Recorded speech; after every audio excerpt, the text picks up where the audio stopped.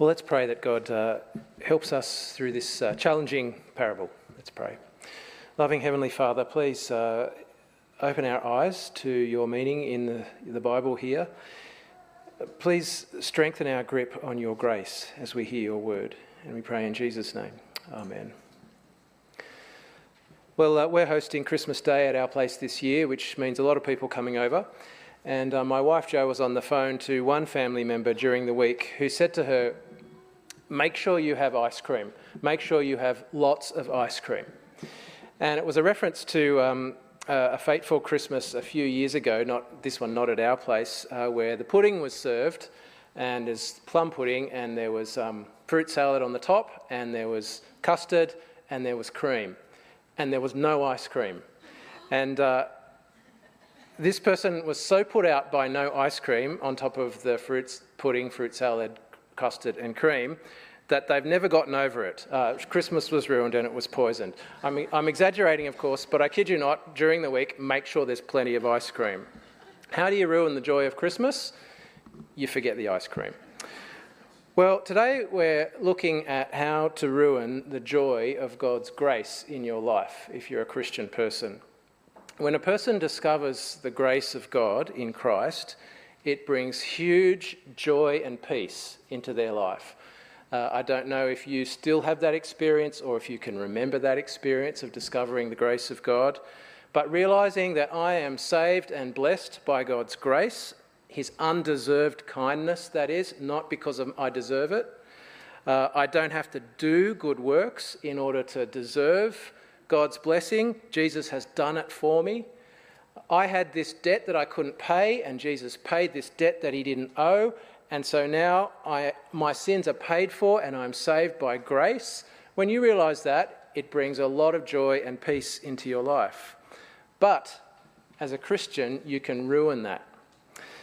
One of the major struggles of the kingdom of heaven is coming to grips with God's grace and holding on to God's grace and holding on to that joy and peace. How is it that a person who believes they're saved by grace can nevertheless become bitter and twisted and joyless, and who seems to resent almost everyone and everything, including God, and whose favourite phrase seems to be, well, that's not fair? How can you become like that when you believe you're saved by grace? Now, of course, many of us can be bitter at times, Christian or non-Christian, and some of the hardest working, most outwardly impressive, most self-sacrificing people in the church can nevertheless have the weakest grip on the grace of God.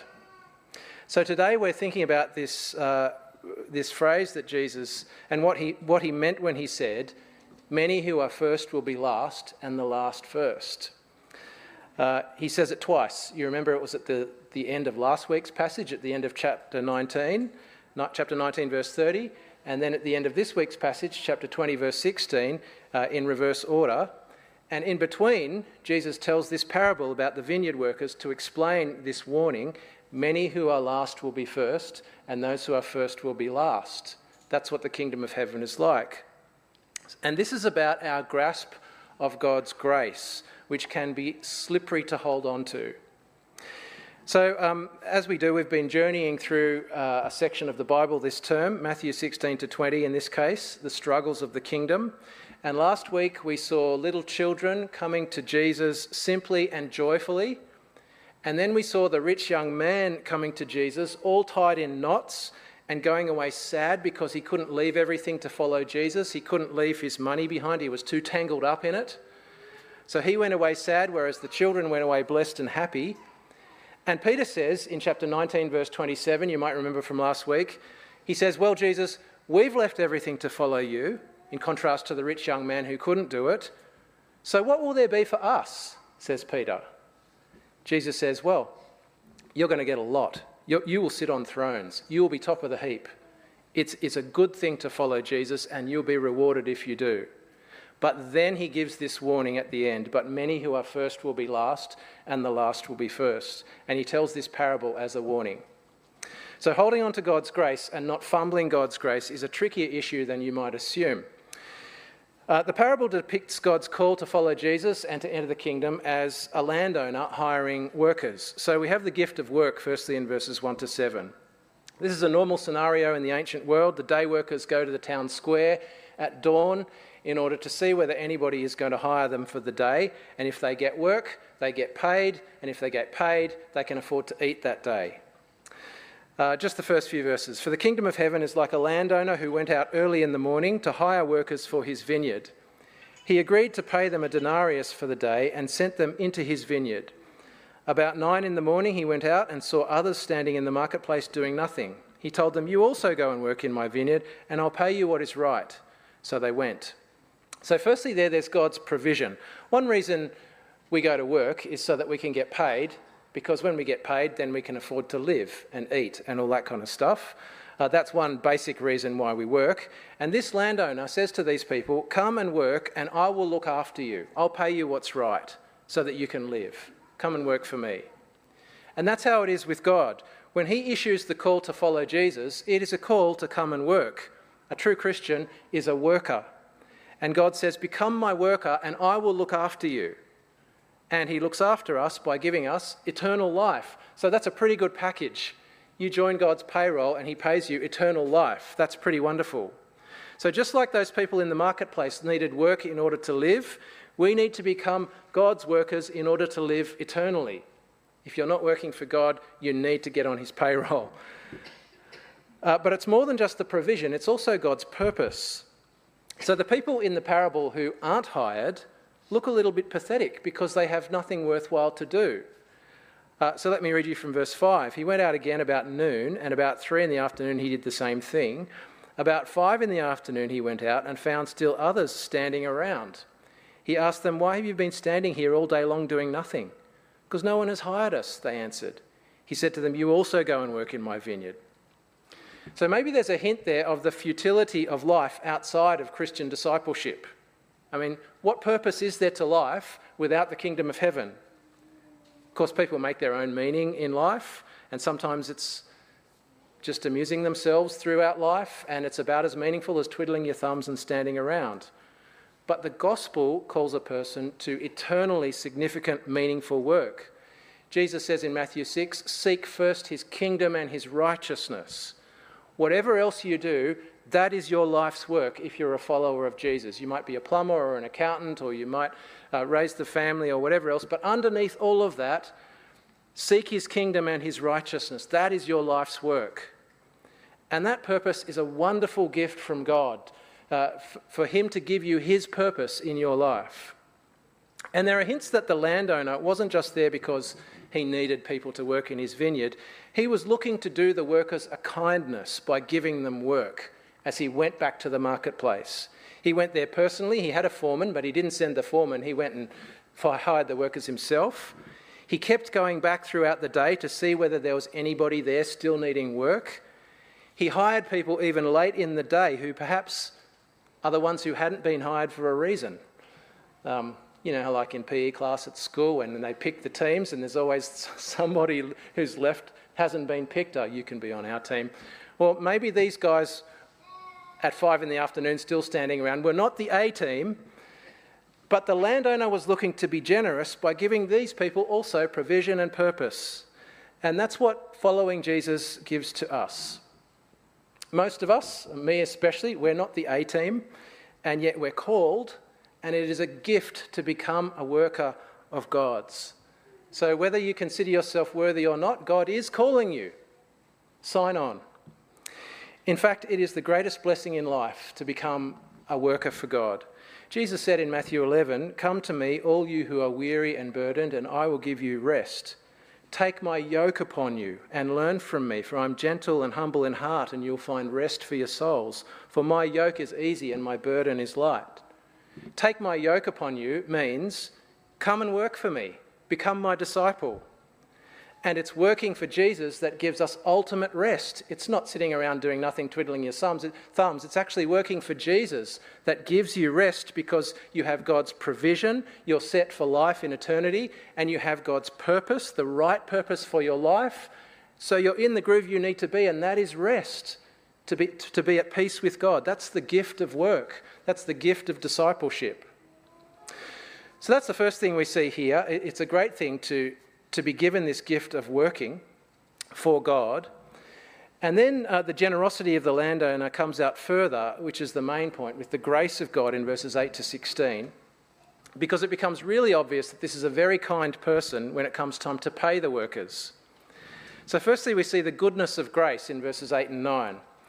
When evening came, the owner of the vineyard said to his foreman, "Call the workers and pay them their wages, beginning with the last ones hired and going on to the first." The workers who were hired about 5 p.m. came and each received a denarius. So that is a whole day's wage for 1 hour's work.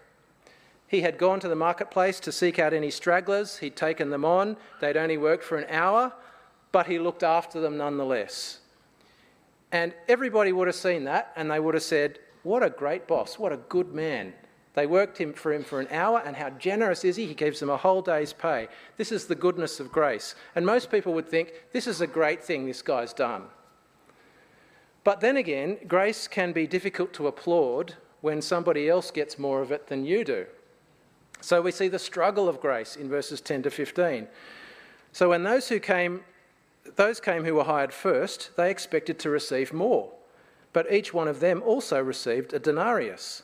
When they received it, they began to grumble against the landowner. "These who were hired last worked only 1 hour," they said, "and you've made them equal to us who've borne the burden of the work and the heat of the day." So the essential problem was how grace was levelling all the workers. You've made us equal, but we deserve more than them.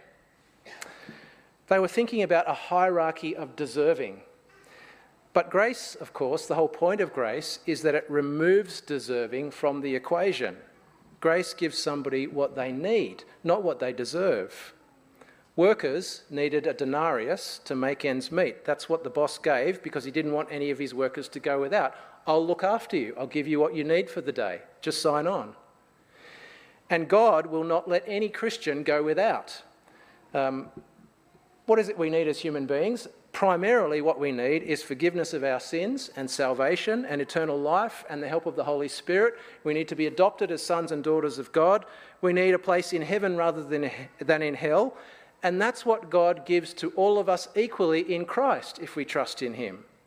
Grace gives you what you need, not what you deserve. Deserving is not part of the equation. Now, someone might say, but what about rewards in heaven? Doesn't the New Testament says there will be levels of reward in heaven? Doesn't deserving come into the equation there? Well, yes, there will be levels of reward in heaven. I think we're taught that in the New Testament. Luke 19, some good and faithful servants will have charge of 10 cities, others will have charge of 5 cities. 1 Corinthians 3, some workers will only just scrape into heaven while others will receive a reward because of the work they did. So there are degrees of reward in heaven. But whatever we understand about that, and there are different understandings out there, we should not let it undermine grace. And that's the point of this parable. We are not going to get to heaven and hear God say, "I love you all, but I love the ones who are good Christians even more than the other ones." That's not what he's going to say. Reward in heaven is not going to add a reason for somebody to boast when they get to heaven, as if I can get a little bit of personal glory for myself on top of salvation, for which the glory goes to God, just by being a very good Christian. No, rewards will be gifts of grace, just like salvation is a gift of grace, and the glory for the rewards as well as the salvation will go to God, not to us. So deserving is not in the equation there either. The main point in this parable is that grace gives all of us what we need, not what we deserve. It levels all of us, and deserving is not part of the equation. But of course we can understand the grumbling of the workers who were hired at 6 o'clock in the morning, can't we, and toiled through the heat of the day. It doesn't seem fair that they get the same as the workers who only did an hour's work. But we need to accept that God's grace is sovereign, which means that he can be kind to anybody he pleases in whatever quantity he pleases because it's his money and he can do whatever he pleases with it. And if he's chosen to look after me, if I'm on his payroll, I should just trust him to look after me according to his will and be happy that I'm being looked after.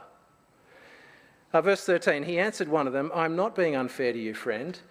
Didn't you agree to work for a denarius? Take your pay and go. I want to give the one who was hired last the same as I gave to you. Don't I have the right to do what I want with my own money?" So there's a rebuke there, because if we resent the grace that God gives to somebody else, then we are actually questioning God's right to rule. God's grace is sovereign. We can't tell him where he is obliged to give it. If he were obliged to give more grace to people who are more deserving, it wouldn't be grace anymore, it would be compensation, right?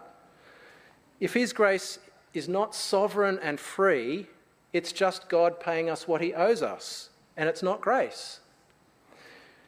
The question at the end of verse 15 is very telling. Or are you envious because I'm generous? Which literally says, or is your eye evil because I am good?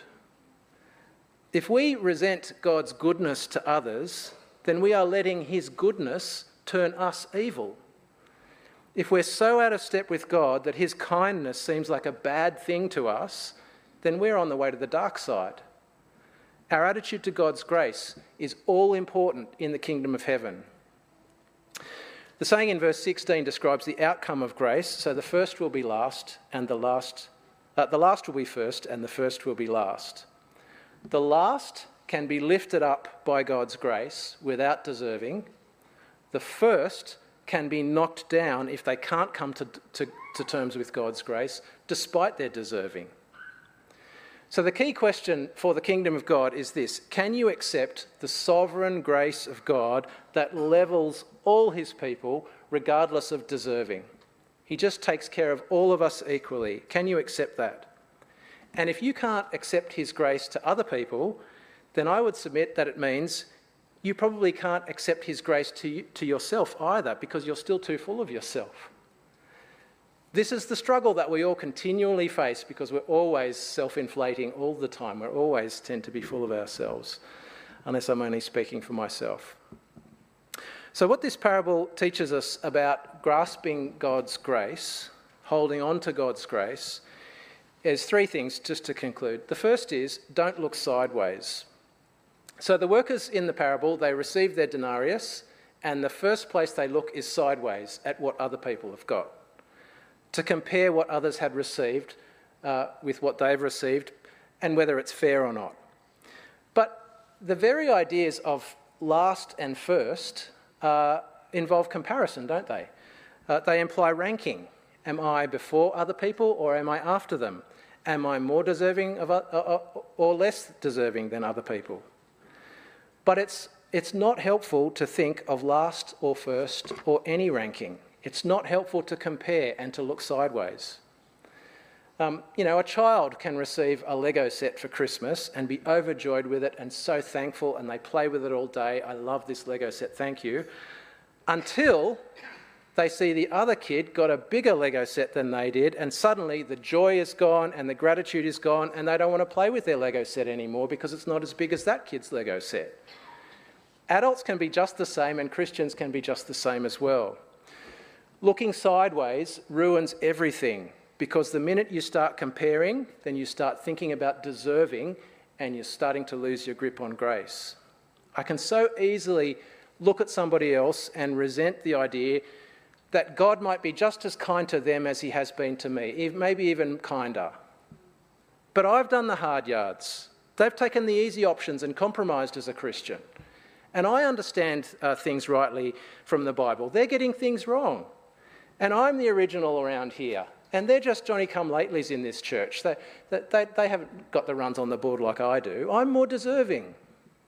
See, we subconsciously compare all the time, and it's totally destructive to our Christian lives. If you compare yourself to others in what you deserve and in what you receive, oh, God's given them that and he's only given me this, it's going to ruin your fellowship with that other person, because they become a competitor or a cheat or a loser in your eyes. And it'll ruin your relationship with God as well, because he will suddenly become unfair or unkind or out of touch in your eyes when he chooses to be kind to somebody else.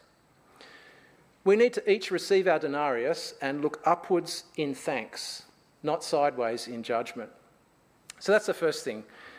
Very hard, isn't it? Don't look sideways. Second thing is, don't think transactionally. So if your first thing you do is you look sideways rather than upwards, then when you do look upwards, your relationship with God will have become transactional. By that I mean, if he gave that to that person, then he should give this to me. It's become what you have done for God and what he should do for you compared to what he's done for them. That is, you'll think that God owes you based on what he gave somebody else.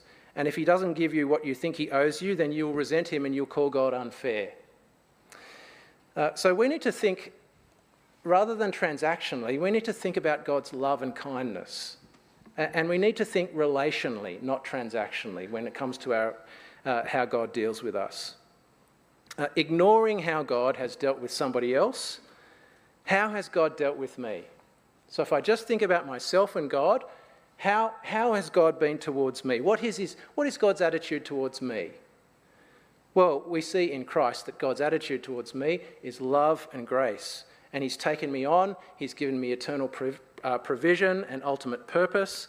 He's more than met my needs, and whatever I need in the future, God is going to provide, even with icing on the cake. I know that God deals with me in that way. He is so good to me, and he's more than a boss, he's actually my father. So that's what it's like between me and God. And none of that is transactional. He offered to take me on and look after me, and I accepted, I signed on, and now I just trust him. So that's my relationship with God. And as one commentator put it, all human merit shrivels before this burning, self-giving love of God towards one of his people. So how can I pretend that God owes me anything when I consider what he has done for me and how he is towards me? In Luke 17, Jesus says that we shouldn't resent serving God and serving God and serving God again, and then having to back up with more serving of God, as if we're doing God favours every time we kind of reach some point of service. Jesus rather says there, when you have done everything you were told to do, you should say, we are unworthy servants, we've only done our duty. We are unworthy. It's a privilege to be servants of such a great God. We can't make God owe us anything, and we don't do God any favours. The grace only goes one way for a Christian. If you think God owes you something because he gave something to somebody else, then you're losing your grip on God's grace. So don't look sideways, look upwards, and don't think transactionally, think relationally. And the last thing to mention here is that we need to let God be God. God is a God of grace, and grace is good. God is good. If we start thinking God is doing wrong by being kind to somebody else, then we're losing it. We become like the elder brother in the parable of the prodigal son. Remember that, Luke chapter 15? God is so kind to the prodigal son when he comes home, and then the elder brother gets really annoyed about his father's goodness. He says, hey, it should be all about my goodness compared to his goodness, not your goodness, Father. That's what we become like when we start looking sideways and we stop letting God be God.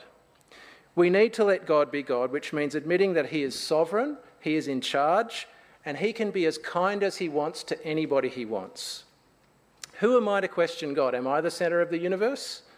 It doesn't matter whether I'm the first or the last. I'm in God's care. All that matters is that God's on the throne, he is a good and gracious God, and I am someone to whom he has been very kind, so I want to serve him. So there's, I think, constant repentance required probably of all of us over this. Thinking that God owes us, looking sideways, not holding on to his grace as comfortably as we need to learn to hold on to it. So I'm just going to lead us in this prayer that's at the bottom of the outline. It can be a response to God. Let's pray. Heavenly Father, you treat me better than I deserve. You invite me to serve Christ and you promise incredible blessing. With gratitude, I accept your invitation. Help me to trust you, not my merits. Please don't let my joy be threatened by comparing myself with others, resenting your grace to them and questioning your goodness. Help me to focus on your grace to me and to praise you for it. In Jesus' name, amen.